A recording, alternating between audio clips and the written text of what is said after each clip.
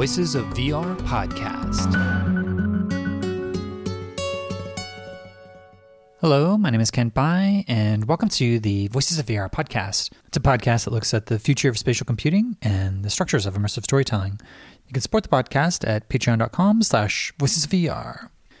So continuing on my 24-episode series of looking at the different experiences at South by Southwest, today's episode is about a research project called Figural Bodies. Last year at South by Southwest, they started to bring in some of these more prototype demos, and this was more of a research project, but it had some explorations of non-normative representations of embodiment and identity and dance in the context of virtual reality. And so I'm going to read this description of Figural Bodies. Figural Bodies was created with Kondoko Dance. It's an active research towards deconstructing mocap data from its enforced normative algorithm celebrating subversion and difference and immersive representation of bodies. Disabled dancers in Austin and London, connected by Goldsmith's mocap streamer, seek to share embodied communication through virtual interaction. The dancers communicate through a co-created movement vocabulary using motion data and machine learning to push the boundaries of how bodies can be represented in the metaverse. So you would watch a dance performance, and then you would have a VR experience that had this essay that I'm going to play here in a bit, that also you're watching and have this immersive experience being put into this world with all these abstract representations that were being puppeteered by these dancers. And so I'm going to play this autoethnographic essay that has some of the testimony from these creators and researchers talking about their embodied experiences of representation and dance in the context of virtual reality. So I'm going to play this 8-minute clip, and then we'll dive into the interview. Figural Bodies was born out of research to center disability in the design of immersive experiences. With the endless possibilities of bodily representation, why is it that we are still replicating ableist ideas, normative forms, and not exploring our representation beyond? I often find myself frustrated with my physical form. I'm overly familiar with the question, who am I?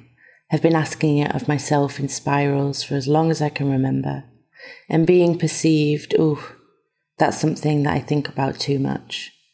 When you have a body that is consistently stared at, you can't ever get away from the process of objectification. People walking by and craning their necks round as you pass. People approaching, you see them coming early when you're used to it. To ask such questions as what happened to you, what's wrong with your legs, or to offer what they think is encouragement, you're amazing. I don't know how you do it. And that's before we even get to doctors, the ones you would think would have the skills to not make you feel like a medical specimen. As a neurodivergent dance artist, my experience of disability has been in relation to the culture of virtuosity in dance and the process of learning dance technique. Barriers that arise in the understanding, memorizing, and reproducing of complex movement sequences and patterns. I have sought out and developed ways of working with dance that focus on attuning to how movement feels from the inside, rather than what it looks like from the outside. The rigor of these practices comes from a curiosity about the shifting landscape of my physical perception, working from sensations, inner rhythms, desires, and impulses, shifting the hierarchy of senses away from the visual. We set out exploring the technological possibilities with the understanding and acknowledgement that these technologies were inaccessible by design, embarking on a collective navigation, reflecting on the emotional and felt experience of the technology not fitting your body. In parallel, we were searching for pleasure. Despite the limitations, could we find joy in our digital representation? We found ourselves experimenting, trying things out and processing together, through movement, through speech, and through the technologies. Each one had whole universes to uncover, and each one expanded my thinking of who I am, testing the edges of it. When wearing the suit and experiencing the double of my avatar, I encountered the body as a visual, outside of my felt experience, And this in turn transforms how it feels to be in my body and my ability to move freely or in a way that is attuned. The motion capture suits have felt at times like a recalling of trauma. My heart has beat quickly and prominently while trying and failing to hold positions I'm not designed for. The calibration process is a reminder that I don't calibrate along these normative lines of thinking and modelling. A broken foot can make my phantom pain spark fire around my body. A collapsing form can rekindle memories of collapsing for real in rehab centres, and the slow and painful process of feeling broken in dance studios, comparing my body to those whose bodies are never seen as being broken in the ways mine is. It's a process that captures medicalisation and with it eugenics. It can ask questions of the impact of categorising humanness and the prolonged effect of maintaining a view of the human body as a singular form, head, torso, 2 arms, 2 legs, standing upright and able to perform the tasks society demands of it. Each time I tried a new brush stroke, I would delete it, because being dyspraxic is not a fixed set of symptoms that I experience all the time. There isn't a rigid binary for what I am or am not able to do. My experience is constantly shifting in relation to my environment, structures and situations I encounter. My experience is, in this way, not related to not knowing. I gave birth to a form in tilt brush that came more closely to self-portraiture than any photo I've ever captured. And it is closer to stars than it is to skin, closer to a disco floor than to the people dancing on it, closer to gender affirmation than any amount of shaved hair, skate shoes and caps have ever given me. And it breathed a life and energy into me that I've wanted to experience in every setting I've been in since my body lost the legs that carried it for so many years. I now move through the world knowing that I have this form inside of me, knowing that when people perceive me, they might in ways also see these aspects of who I am, and knowing that even if they miss it, that how I perceive myself is ultimately a wholeness I can offer myself. Our avatars were not fixed or complete, but fluid and changing. And for me, this is an important aspect of how I relate to my body and experience of the world as a neurodivergent person. The things I am and are not able to do are not fixed. And in fact, as our avatars transform, this replicates for me the surprising and sometimes infuriating experience of living with my learning differences. That my knowledge of the world and how things work feels slippery. We're building here a world that can encompass some of our experiences and forms that can speak to who we are and who we want to be, both concrete and liquid and gas all at once. What we are researching still is creating entities that move outside of ourselves, more like energy than flesh and more like autonomy than the constrictions my body presents me with daily. And the world too, the environment, is a chance for us to show in ways what inaccessibility looks like, how rigidity and built landscapes prevent us from accessing spaces, and how we can build something different, something freer and more liberatory. The chance for those of us who feel excluded and small in so much of our lives can expand and grow and create if we're given the opportunity. We made these choices from noticing what felt good, what enabled us to play, and what dismantled or deconstructed the stickman or mannequin experience of wearing mocap, which feels like it places a rigid frame over the body and restricts our freedom or flow of movement. We welcomed unpredictability in the avatar forms and functions, bodies that had motion which undulated out of our control, giving us permission to be slow, to falter, and to let go. Like any meaningful research process, I now have more questions than answers. What happens if we push this further? What happens if I leave my legs, sensors still attached on one side of the room? What happens when we go inside the form of others? How do we find connection in isolated moments? How can we implement, construct and design more accessible worlds? How can we offer more disabled people the chance to see themselves away from the narratives handed to us? How can I continue to embody gas and stars when trauma pulls me so deeply into heartbeats and panic breaths? So that clip was featuring Clarice Hilton, who's one of the co-directors with Neil Coughlin, and then the dance choreographers of Kat Hawkins and Susanna Dye. And so those are the voices that you're hearing. And so in this conversation that I had at South by Southwest, I had a chance to talk to both Clarice Hilton and Kat Hawkins about their experiences in creating this. And so we'll be able to do a little bit more of a deeper dive into what they were doing there at South by Southwest and some of the different questions that they were asking in the context of their research project and this project of Figural Bodies. So that's what we're covering on today's episode of the Voices of VR podcast. So this interview with Clarice and Kat happened on Tuesday, March 14th, 2023 at South by Southwest in Austin, Texas. So with that, let's go ahead and dive right in. Hi, my name's Clarice Hilton. I am a creative technologist and a researcher, and I'm here with Figural Bodies, which has been part of my PhD research. Hi, I'm Kat Hawkins, and I am an artist, primarily working with dance and film, and I'm a PhD researcher with a partner that are Canduco Dance Company, a company of disabled and non-disabled dancers. Awesome. Maybe you could each give a bit more context as to your background and your journey into doing the work that you're doing. So I have been working with immersive technology for about 5 years now, I think.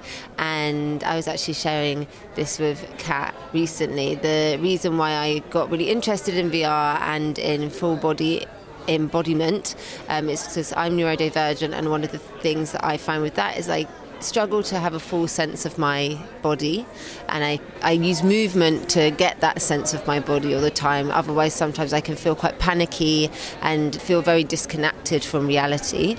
And when I first did full body embodiment in VR, I found that I got this really full sense of my body in a way that I really struggled to find in my experience of daily life. Something about being able to see my body in the virtual world just gave it this really full sense of the extremities of it, and that was really what kind of inspired me to start working in immersive technology. I was really interested in how that sensation was created. Yeah, for me, my ways into this project are multifaceted. So as a dance artist, I grew up dancing as a non-disabled person. I had my legs amputated at 19, and I took a big break from formalized dance spaces. I became a journalist, and part of that work, I worked for a program called BBC Click, which is a technology program. So I got a lot of insight into different technologies through that work. And then following that, I made my way back into dance as an amputee, as somebody that uses a variety of assistive devices, prosthetic legs, wheelchair, crutches, none of the above. And I joined Clarice on this project about a year ago, which is quite wild to think about. And we began exploring various different technologies and thinking about what questions we wanted to ask, what provocations we wanted to bring, how we can challenge the normative standards that tech so often finds itself aligning with, and using dance as a way to ask questions about who we are as human beings and how we wish to feel ourselves within movement and within visuals, and also how we wish to be perceived by others. Yeah, so this piece that you're showing here, Figural Bodies at South by Southwest, you have a number of different components. You have just the performance that you have where you're dancing. There's someone that's in another location. So I'm seeing you dance, but I'm seeing a projected screen of a different embodiment of what you are controlling through your avatar representation. And then there's an audio component of the music with the silent disco headphones watching the performance. And then there's a VR component that is your statements as to some of the different provocations and questions that you're asking, and exploring all these different dimensions of embodiment and dance and virtual reality.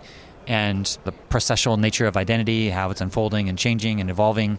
And then you have just the audio version that you can listen to, which then I wanted to listen to just that person because I felt like there was so much information that was happening and there was so much really interesting visual stuff that I found myself like hard to like digest all of it. And I was getting the visuals, but then I just wanted to listen to the audio again because it was like a lot of really deep insights about what you're working on. So maybe we could take a step back of that context and say, what was your PhD questions and provocations, and what is the PhD in, and then what is the questions you're asking, and then how did it lead to this project? I mentioned kind of, I suppose, the joy that I could find in technology, but the more I worked with immersive technology, the more I realized how inaccessible it was from the ground up, the hardware, the software, who it was designed for. It was very specific in who was represented. Avatars are always like thin, for 2 arms, 2 legs, and a very normative structure. And so I was really interested in thinking about, with a technology where there's so much possibility in representation, in how you interact with it, there's so many different sensory elements that you can utilize. Why is it that we're not centering disability in that design process? And why aren't we being artistic with how we involve accessibility in the many ways that accessibility is brought in to most projects? And so my big questions with my PhD was, what might a design process that centres disability look like, and what do you need in that process? And what I hope the output would be is an idea of how that might work. And then this piece was developed through that process, as Kat was talking about. We started with exploring lots of different technologies. We looked at VR, we looked at tilt brush and looking at self-representation and kind of expressing ourselves with tilt brush as just like one of the oldest VR tools, but also such a good way of introduction to virtual reality. And then also looking at motion capture, and quite quickly we kind of settled on self-representation was a really important part of it, especially because you're often forced into a certain representation when you go into virtual worlds. What was the question? Oh, yeah, just your PhD thesis, your questions you're asking, and how it led to this work. Yeah, I get so much from all of the components that you have witnessed and seen and felt and heard, and also the conversations that we have. So just listening to Clarice talk then, that's why I forgot the question, because it's an affirming piece. It consistently affirms for me the values that I wish to work with and continue working with. So my PhD is specifically looking at the role of an understudy in inclusive / physically integrated dance. I am working a lot with ethnographic and autoethnographic research, witnessing disabled and non-disabled performers and artists in spaces and outside of dance studios as well, approaching it all through a disability justice lens, and really trying to ask questions of accessibility within dance and how disabled people's knowledge and experience can ask questions of all of us whose responsibility is accessibility. It cannot just be disabled people continually advocating to non-disabled people, begging for basic access. And I think a lot about how we do that. What are the most effective tools to encourage people to think about accessibility and to think about inclusion and think about the ramifications of exclusion. And so I think that that's a very nuanced and deep question that we can all hold as human beings. And I think a lot of it is education. Where is accessibility in all areas of learning? How comfortable can we be with reapproaching learning and thinking that we may have been doing things wrong? So there's a moral component, I think, which can be a challenge for people to hear and think about, especially if it's not their reality. And I think a project like this aligns with my own research in a number of ways that may be obvious and I can unpick a little bit more.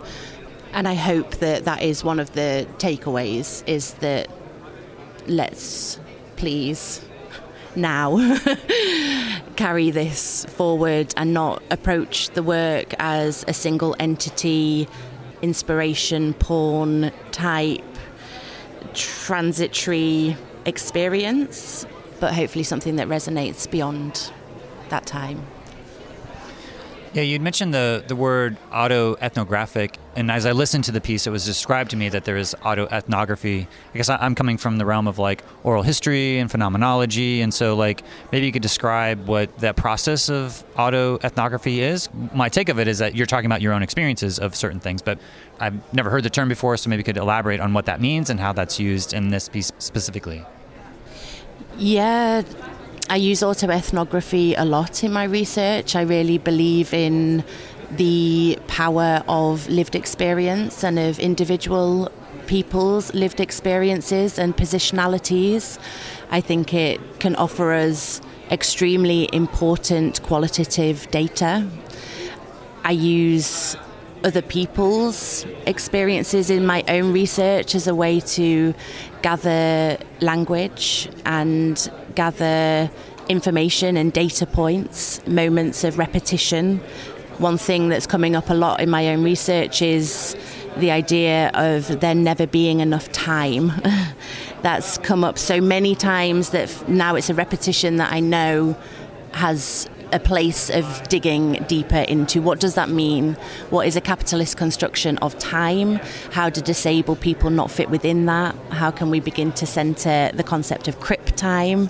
Crip being reclamation language used by physically disabled people from the word cripple. And how can we use that within artistic processes? How can we begin to think less urgently? How can we centre care? All of these anti-capitalist ways of thinking and modelling I get through ethnographic research. And within this piece we had a workshop where we decided that we wanted to work with a writing task, and I think it's an effective way of contextualising emotionality within the work. I think spoken word and written language still does hold a huge primacy in our cultures, which again is like why dance is such an interesting provocation, to have the two alongside each other, to maybe ask questions of which one is given more weight. Yeah, more questions than answers at this stage. Yeah, just listening to that introductory piece of having the music and the timing and as unfolding, and yeah, maybe you could speak from your perspective if that's also part of your process of that autoethnography in your research, or if you have other approaches that you're taking. Yeah, we consciously, when we were editing the footage for the voiceover that you hear, the autoethnography, I actually had written some, which hasn't been included just because of the length of the piece. And I really wanted Susanna, who is the other dancer who we've been collaborating with, and Kat's voices to be heard. And it felt really important in the virtual reality version where it's not necessarily so clear who the dancers are or what their experience is, or it might even be able to be seen from a normative lens, especially because the suit does force the body into a normative structure. It felt really important that there was that audio of the felt experience, of the lived experience, of the research, to be able to contextualize what people were seeing on the screen. Yeah, and as we're talking about PhDs and dance, which is very much an embodied practice, but you also have these other outputs of both the VR project and the visualizations and the embodiment and pushing the lens of more abstract, unfolding, dynamic avatars, and then you have the motion capture and the embodiment aspect of actually puppeteering and embodying those avatars, and then the audio part. So as you're putting together this piece, like where do you begin? Or maybe you could talk about, did you begin in the motion capture, or did you begin in the experience of what's it mean to embody these different characters, and then eventually do the audio? But yeah, maybe you could just lay out the process of this project and how you produced it. So yeah, we started last summer, so almost a year ago, and the whole process started just through experimenting with the technology, trying to navigate it together, recognizing that it was going to be inaccessible, and at the beginning really taking the time to reflect on what that experience was like, and centering care and centering the felt experience of that. I suppose that was a lot of autoethnographic work, of really reflecting and talking together about how it felt. And then the piece kind of developed out of that process through the desire to want to represent the body in a non-normative way, wanting to find joy in the representation and in moving with the virtual avatars or puppeteering the virtual avatars. And we started by kind of thinking about really big ideas of how we'd want to control things in the virtual world. This project has been incredibly collaborative. We've got Neil, who does the 3D models, and Ash, who's done the sound, and together we've all collectively been inputting into each part of it. We've had workshops working specifically on what the visuals will be like, exactly what the interaction is going to be like, and then also thinking about sound from that perspective as well. So the sound has been written by Ash, but is also generated and interacted by the dance as well. So it's been a fully collaborative process, and I definitely think it's definitely not at the end stages. It's kind of definitely still current research and being developed as we go along. There's so much that we've learned from this experience that we're having at South by that will definitely influence how it changes as well. Yeah, I've learned so much being here, performing in this like big hotel conference room with a carpet and lights that I've looked at that are like blue and purple, and I feel like I know them quite intimately from lying on the floor in here in a small location with an intimate audience and people passing by. It's really been a chance to connect with the work in a different way, and I'm finding different movement qualities each time I do it, which is really beautiful. I really feel like I know the avatars so much more now than I did at the beginning of South by. Embodiment's been a fascinating experience in this research. I think I expected to try the different technologies and get to know them and then move in them. And actually I encountered very early on this process of putting the technologies on, picking them up, felt like a performance straight away. And so I became really interested in what that represents, putting the motion capture suit on and how closely aligned that felt to the experience of putting my prosthetics on. I remember Susanna saying something about how constricting they found being in the suit for their movement and the way that they are used to moving. And I feel like I have that because I have a body that uses technology so much anyway and has different materialities away from skin. It's felt like a replication in certain ways. And also there were moments where I was holding the hand controllers in tilt brush and painting this representation of myself. And I just became super aware of the movement. And like as I'm talking, I'm like demonstrating what that was. Like my right hand is like swirling around in a circle, and I'm remembering like the glitter that was coming from my right hand. And it's really made me think a lot about what dance is and the idea that we are always choreographing our bodies in space. And we are either conscious of that or unconscious of it, but it's happening whether we are calling it dance or not. We're making choices about our body all the time. And it's also really helped me to see dance as visual representation and see dance as sound. It's really joined together and made very slippery the boundaries between music and dance and painting, which is so glorious. Like that's embodiment for me, is I can move my body and feel that I am producing something colourful. Yeah, so I know that Mel Slater has this concept of the virtual body ownership illusion, which is usually invoked in VR when you're in VR and you see your hand moving and you have this correspondence that, it's originating from like the rubber hand illusion, but in VR, you have this kind of mirroring effect that you see your body move and there's this correspondence and you really identify with that avatar. And in this case, you're in physical reality, but you're looking at a 2D projection of this abstract virtual body, but there's still some degree of identification, I imagine, as you're starting to move around and see yourself mirroring. I'm sure sometimes it's more explicit as you see that mirroring, and other times it gets really abstract and maybe difficult to know exactly what your agency is with that correlation between the two. But I'd love to hear you elaborate a little bit on that experience of that virtualized embodiment, and as you identify with these abstract bodies, how that is changing the way that you either identify or move your body. Yeah, it's funny. Like, I feel the more abstract it gets, the closer it is actually to being me. I align less to the more human or recognizable that representation is, which is possibly why I am mad with a capital M.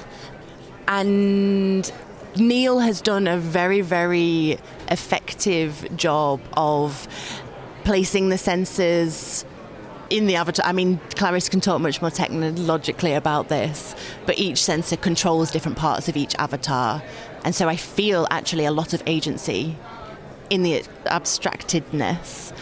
And I actually find it more representative of what I feel within dance. And I think that's one of the hard things about dance, is communicating the feeling of it. You're making movements and people are seeing them. And of course, you can never understand what an audience member receives from that. But the extension of it beyond the body, a spilling out of energy into the space, feels more closely aligned to an abstracted avatar to me than it does to the constrained form of skin being the ending. I mean, I have flesh vessel tattooed on my chest, so there's like a whole question I have of challenging where the boundaries of the human form are. Maybe you could elaborate a little bit more of what you've done so far and what you've seen and how that ties back into your dissertation that you're finished, or this ongoing process of you're still either writing or completing your dissertation, and how what you're seeing here and how that, what other insights that you're either finishing up or have already completed. Yeah, it's definitely not finished. I definitely need to write more. And yeah, I'm excited to take the time to reflect and think about the writing. I think it's a really interesting question about the embodiment, because the design process of creating these avatars has been so iterative and has been so designed around the feelings of what Kat and Susanna wanted to be able to control, and how they so intertwined with how they move and how they want to move and what they wanted to control and what they wanted to be represented as. I don't know what it would be like if for another person to embody those forms, because the process, I suppose, has been part of that embodiment as well, because they're such an extension of what they wanted to be represented as.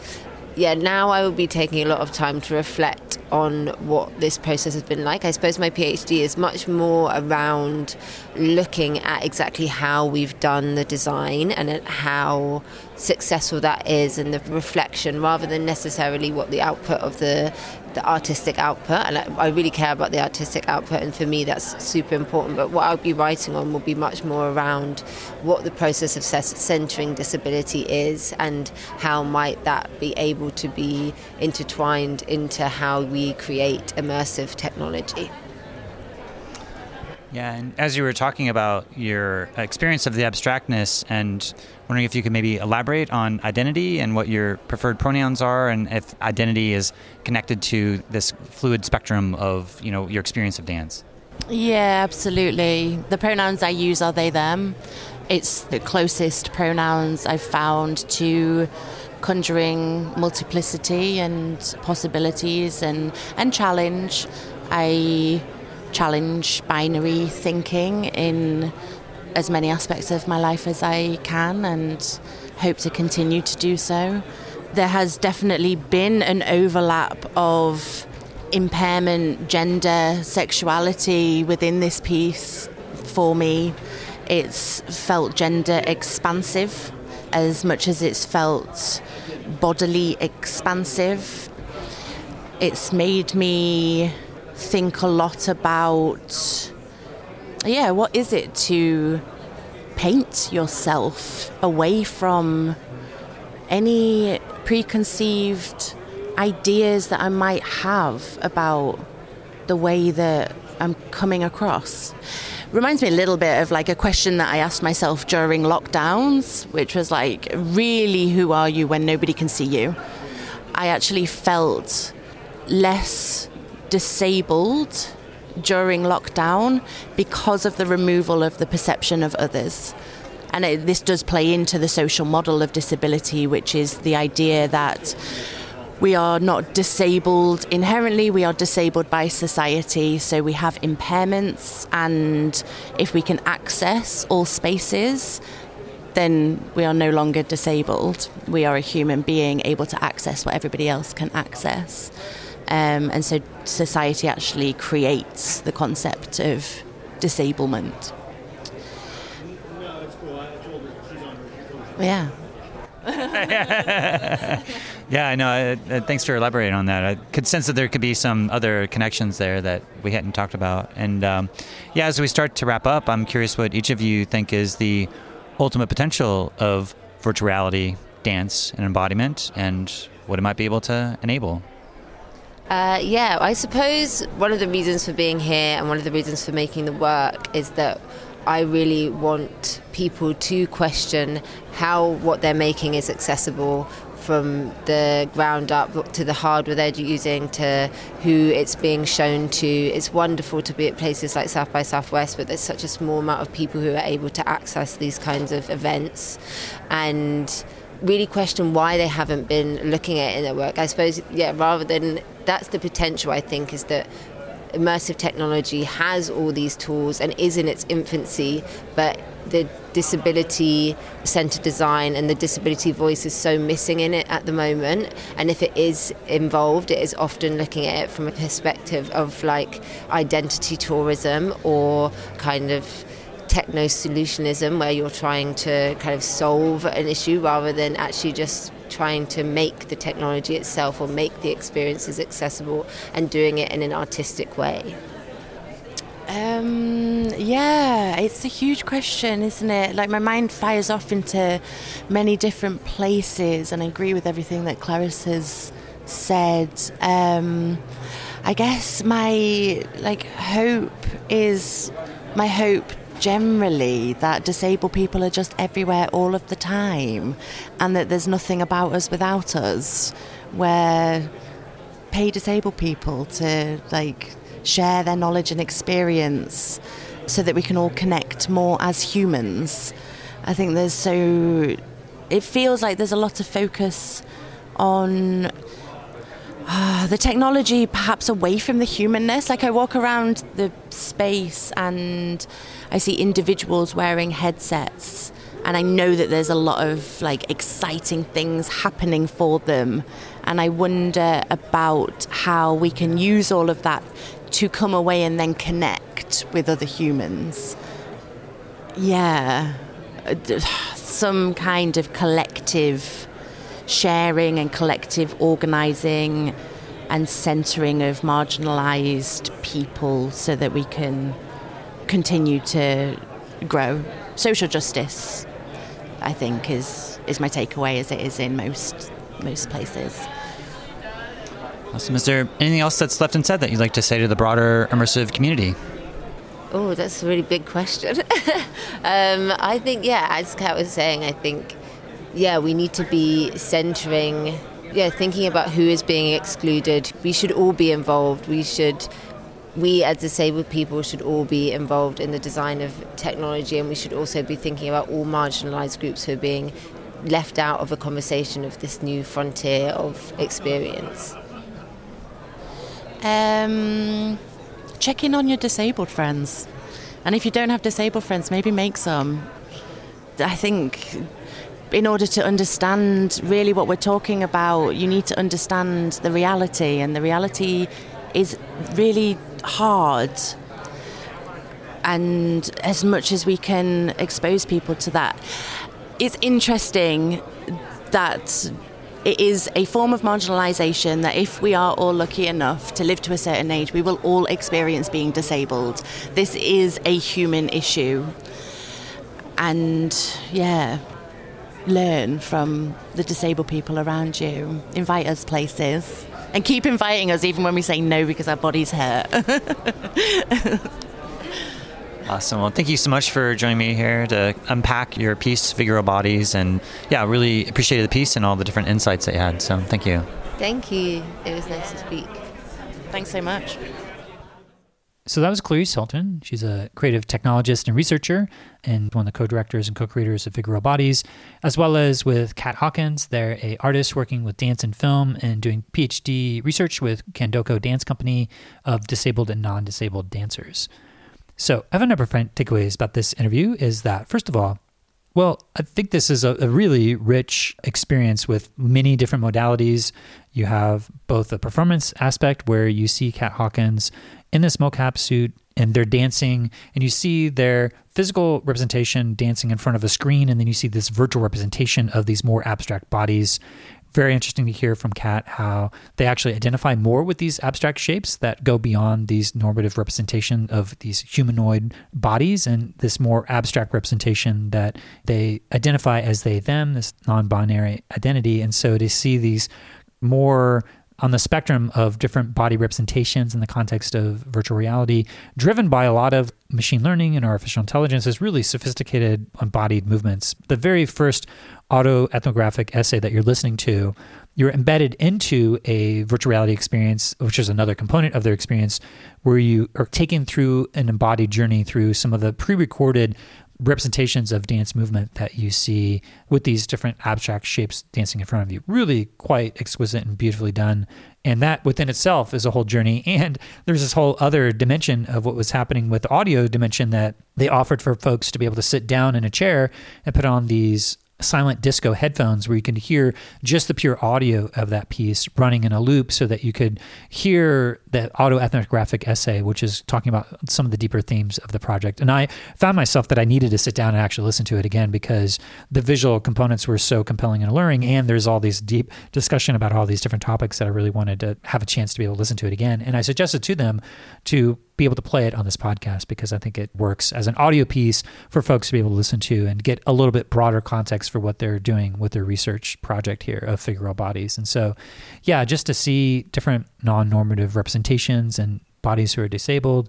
Kat has their legs amputated, and so they're doing all this with these leg prosthetics that they wear to do these different dancing, and with this motion capture then is being translated with this disabled body into a non-normative representation within the screen. And they're watching that screen and having this interface where they're expressing their embodied movement through this projection of looking onto this abstract 2D representation. And there's somebody else, I think it was, I believe it was Susanna Dye, who was the other choreographer. Incidentally, one of the mocap technicians was Clemence Debag, who I have an unpublished interview with Clemence, who's doing a lot of really amazing innovations when it comes to motion capture technologies. There's a whole unwired dance that Clemence has that's really quite interesting, and I've seen a number of her different performances, including one that happened over the weekend in a piece called Discordance, which was using these WebXR technologies and taking on a whole journey that is having two different dancers in two different locations perform this immersive piece. So that was a separate piece that is happening. That was part of the XR Live. They have a whole exhibition that was happening with a number of different pieces up until March 29th. I think by the time you listen to this episode, it'll probably well be over. But xrlive.org was putting together lots of different immersive theater pieces that are happening in the context of VR. And this piece by Clemence called Discordance was a part of that. Anyway, she was a part of the mocap technician on this piece using these motion capture technologies to be able to capture this dance and to put it into these virtual experiences. And they're more, I think, 3DOF trackers. I'm not sure if they're 6DOF, but yeah, just a whole customized rig that they had set up to be able to do this kind of like you're watching this performance with someone with Kat who's dancing live and then someone else who's dancing live, but you're seeing them on a screen to see their embodied movements, but you see on this big virtual screen both of them dancing together. So it was kind of like this multimodal research project that had lots of different ways of addressing some of these different topics. And just really appreciated to be able to see it and see the depth and to hear them talk about and elaborate some of the different experiences, those autoethnographic experiences of what's it mean to be able to put on all of this different technology that's not necessarily meant for disabled bodies, and it's more of this ableist lens of people who are non-disabled, really optimized for their use, and what's it mean to have these experiences from the first-person perspective of what this feels like, and to explore these non-normative representations of body representation in the context of these immersive experiences. And incidentally, also had a chance to talk to Daniel Strutt, who's one of the executive producers, one of the professors at Goldsmiths, University of London, and had some really nice chats with him about his work around process philosophy and how that influences some of the different dimensions of thinking about the relationship of bodies to the world around you, but also the unfolding, developing nature of that. So hopefully I'll have a chance to talk with Daniel with more about his research and kind of have that more process relational lens as well, which I think is have different tones within the conversation that we had about this project as well. So that was Figural Bodies, both with Clarice and Kat, and very happy to be able to unpack a little bit more about their project and to share some of the research and reflections with you in this conversation and with their autoethnographic essay that they produced as well. So that's all I have for today, and I just wanted to thank you for joining me for the Voices of VR podcast. And if you enjoy the podcast, then please do spread the word, tell your friends, and consider becoming a member of the Patreon. This is a listener-supported podcast, and I do rely upon donations from people like yourself in order to continue to bring you this coverage. So you can become a member and donate today at patreon.com/voicesofvr. Thanks for listening.